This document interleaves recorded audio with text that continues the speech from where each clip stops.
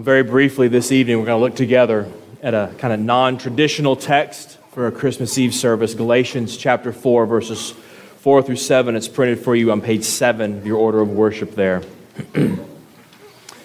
But when the fullness of time had come, God sent forth His Son, born of a woman, born under the law, to redeem those who were under the law, so that we might receive adoption as sons.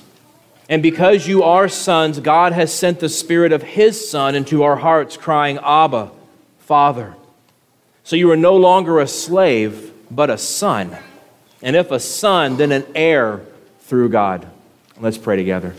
Now, gracious God and Heavenly Father, it is with joy we come before you this evening.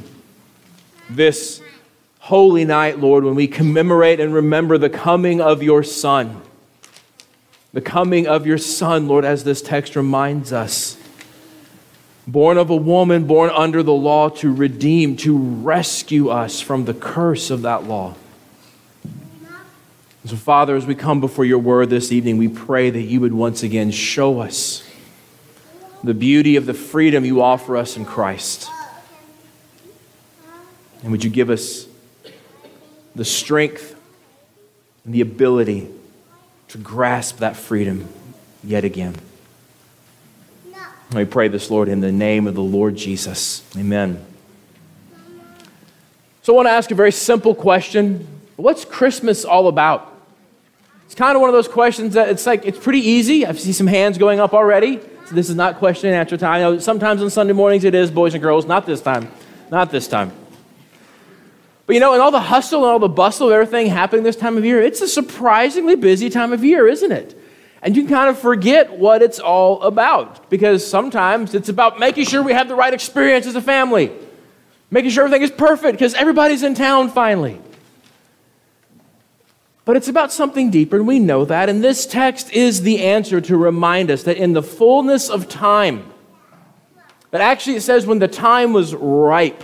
Just think about that, when the time is ripe. I mean, you know this already because you taste the fruit. You know when you go to the supermarket and you get the fruit that's there, they had to pick it so long ago, so unripe, so it wouldn't spoil as it gets to you. You very rarely get a really good ripe fruit. But when you can actually go to the orchard maybe, or you can actually go to the strawberry patch, you can right there in front of you, can just grab one of those soft blood red strawberries. It'll change your life. You know, right? You know. And that's the picture, the image here when the time was ripe, just like that, when human history was ready. Instead of tasting fruit, God became one of us. The Trinity entered history. But why? Well, it tells us right here, to redeem those under the law. To redeem. It means to rescue at a cost. It means God came to us, that God came to rescue us because we could not claw our way up to Him. But let's ask a very honest question of each other. Do you feel like you need to be rescued? I mean, honestly. The answer for many of us is no. I mean, outside of this whole COVID thing that we try to ignore, things are going pretty good. But see, that little phrase, under the law, is a gracious check on our hearts. When we want to be utterly selfish, when we want to be mean-spirited, when we want to be cruel, and sometimes we actually are, then we feel guilty. We rein in our vindictive thoughts. We don't actually run that person over next to us in traffic, although they deserve it, because we would feel remorse, right? And that's God's law at work. Even if you don't know it, God's law, according to the Bible, it says it's written on our very hearts. It's embedded into our very nature, and it keeps us from being as evil as deep down we all know we could be. That law, those instructions is actually a better way to think about it. Those instructions cannot save us. They can only bind us. And so Jesus came to rescue us from those instructions. For some of us, instead of guilt, maybe that's just not your thing. Maybe it's more like you kind of walk around with a general sadness you just can't explain. Think about your favorite song. Maybe a really good story. Your grandkids doing something so incredibly adorable. And suddenly you just feel this like deep connection to something bigger, something more significant, something more beautiful, but you can't quite grasp it. Christmas is one of those times when we just feel that a lot. We feel nicer. People actually are nicer, and it's more than social pressure. It's actually from within ourselves. This time of year seems to bring out a better person. What's that about? Let me give you an example. We haven't seen many of you since Easter. Hi. We had a great summer. We had lots of stuff happen. We'd love to tell you about it. But seriously, why do people come to church on a Christmas Eve? Well, the person whose house I'm staying at makes me, right? But is it something else maybe? Like, is it maybe that this time of year something comes alive inside of us that we're telling us that you're meant for something more fulfilling, a less shallow life? And then it's gone. See, that's the cry of recognizing you need redemption. The Bible teaches us in this and many other passages that we are alienated from our Creator, that we are out of sorts with our Creator. We have lost touch with our cosmic Father, if you want to call him that. But every once in a while, usually when we encounter true beauty, our true identity as daughters and sons of God comes out. It calls to us, kind of whispering, you can be more. You can be better. You were meant for something more substantial, more significant. You can be noble, true, good. That's a yearning to be rescued. And this text says that Jesus came to rescue us, that we might be adopted back into the very family of God himself. And that's why I bring all this up at Christmas Eve.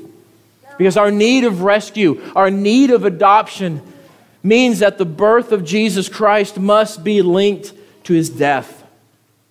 Jesus Christ was born to die. That's right, pastors ruining Christmas again. See, Jesus did not come to be a great teacher. He never claimed that. In fact, when someone called him a great teacher, he goes, why do you call me good? That's not what he was here for. He did not come to be a profound moral leader. He came to live the life that each and every one of us should live before a holy God. And then he came to die the death that each and every one of us deserves to die before a just God. This holy, just God who has written his very instructions on creation itself and on our hearts. We know it's there, and Jesus came to set us free from it. We feel it. We know we fall short, and that's why we feel so guilty so often. This law presses down on us. It leads us to trying to do something, anything, to earn freedom, to get rid of that feeling. We start to live our lives under the pressure of performing, and it leads to songs like, He sees you when you're sleeping. He knows when you're awake. He knows if you've been good or bad, so be good, for goodness sake. And you chuckle, but performance, keeping up an appearance, it becomes what we organize our life around, doesn't it? And if you're a religious-minded person, it kind of looks like the kind of person who wants to be here on a Christmas Eve, isn't made to be here on a Christmas Eve. What we try to do is we often try to be really good, to be really moral, to be really religious, to be very ceremonially faithful. We try to manipulate God into being really good so that feeling of guilt will go away, but it's still a prison. Amen. See, Jesus was made under the law. He entered into the prison itself where his people were captive. He felt the chains. He suffered under the oppression of that law so he could destroy that law and set his people free. Jesus' performance, not our performance, sets us free. And here's why that's so great. Because our Creator knows that we don't just need information for our minds, we need to feel it in our hearts. And so God's rescue plan is not only to set us free through his Son Jesus, but it's actually to have us feel free. He wants us to viscerally taste this redemption and this freedom so we can flourish in his grace. He gets to that in verse 6. Verse 6 says what? Because you are sons, it's the word for children, it can mean daughters as well. Because you are children, God has sent the Spirit of His Son into our hearts, crying, Abba, Father. Okay, so real quick, let me get technical. The book of Galatians is written to this region called Galatia, and they were Greek speakers, but this little phrase, Abba, Father, is actually an ancient language called Aramaic, and it's the language that Jesus Himself spoke. And why the Apostle Paul changes from their native language and inserts a foreign phrase here is because that's what Jesus spoke. In Mark's gospel, a different part of the New Testament, the night before He was to go to the cross, when our very human Lord Jesus is taking His fear and His trepidation to His heavenly Father, He actually opens up His prayer in Aramaic by saying, Abba, Father, let this pass from me. Paul quotes Jesus here because that's how Jesus spoke to His dad. And the whole point of verse 6 is that in Jesus, you can speak to God that way too. In a different city, in a different ministry over a decade ago, I had a fellow minister friend who had adopted a couple foster children. And he said the day it became official and legal and they came home with the papers in hand, he went to do some work in his home study, and one of his sons just kept coming to the door and knocking on the door going, hey, Dad. And he'd go, yeah, what's up? And the kid would just run away. Okay? He did it like 3 or 4 times, and finally he stopped and goes, what's up, son? What are you doing? He goes, I just love saying the word dad and having someone answer. Right? And that's what the coming of Jesus makes available to us. It's what Paul wants us to feel in verse 6. You can reach out and go, Dad, help. And there's actually someone there to answer.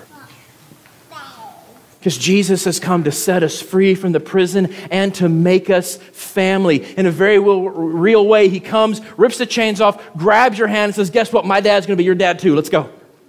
It's a beautiful picture. And it's never because you're really good. It's never because you're really religious. It's never because, wow, the way you sung that hymn, you nailed that note. You're mine. Let's go. It's never because of that. Thank God, because I can't sing. Amen. It's because our Father loves us. And so He gave us Jesus. That's the gift we celebrate at Christmas. See, Jesus is not Santa Claus. You don't have to perform for Him in order to stay out of the naughty column. In fact, the Bible's very clear. We're all already on the bad list. And Jesus takes the bad list and rips it up with His blood to get us off of it. He opens up a way for complete acceptance with our Creator, and He offers it to you for free. For those of you who've put your faith and trust in Jesus Christ alone, you can call God Dad. It feels weird, I know. It doesn't feel quite serious enough. Try it. And you can actually feel Him respond. Precious daughter, dear son. And don't you want that? This Christmas, hear it again. Or maybe for the first time, Christianity is not about a manger, a stable, and straw. It's about thorns and nails, crosses and blood. Because Jesus Christ was born to die for the sins of His people.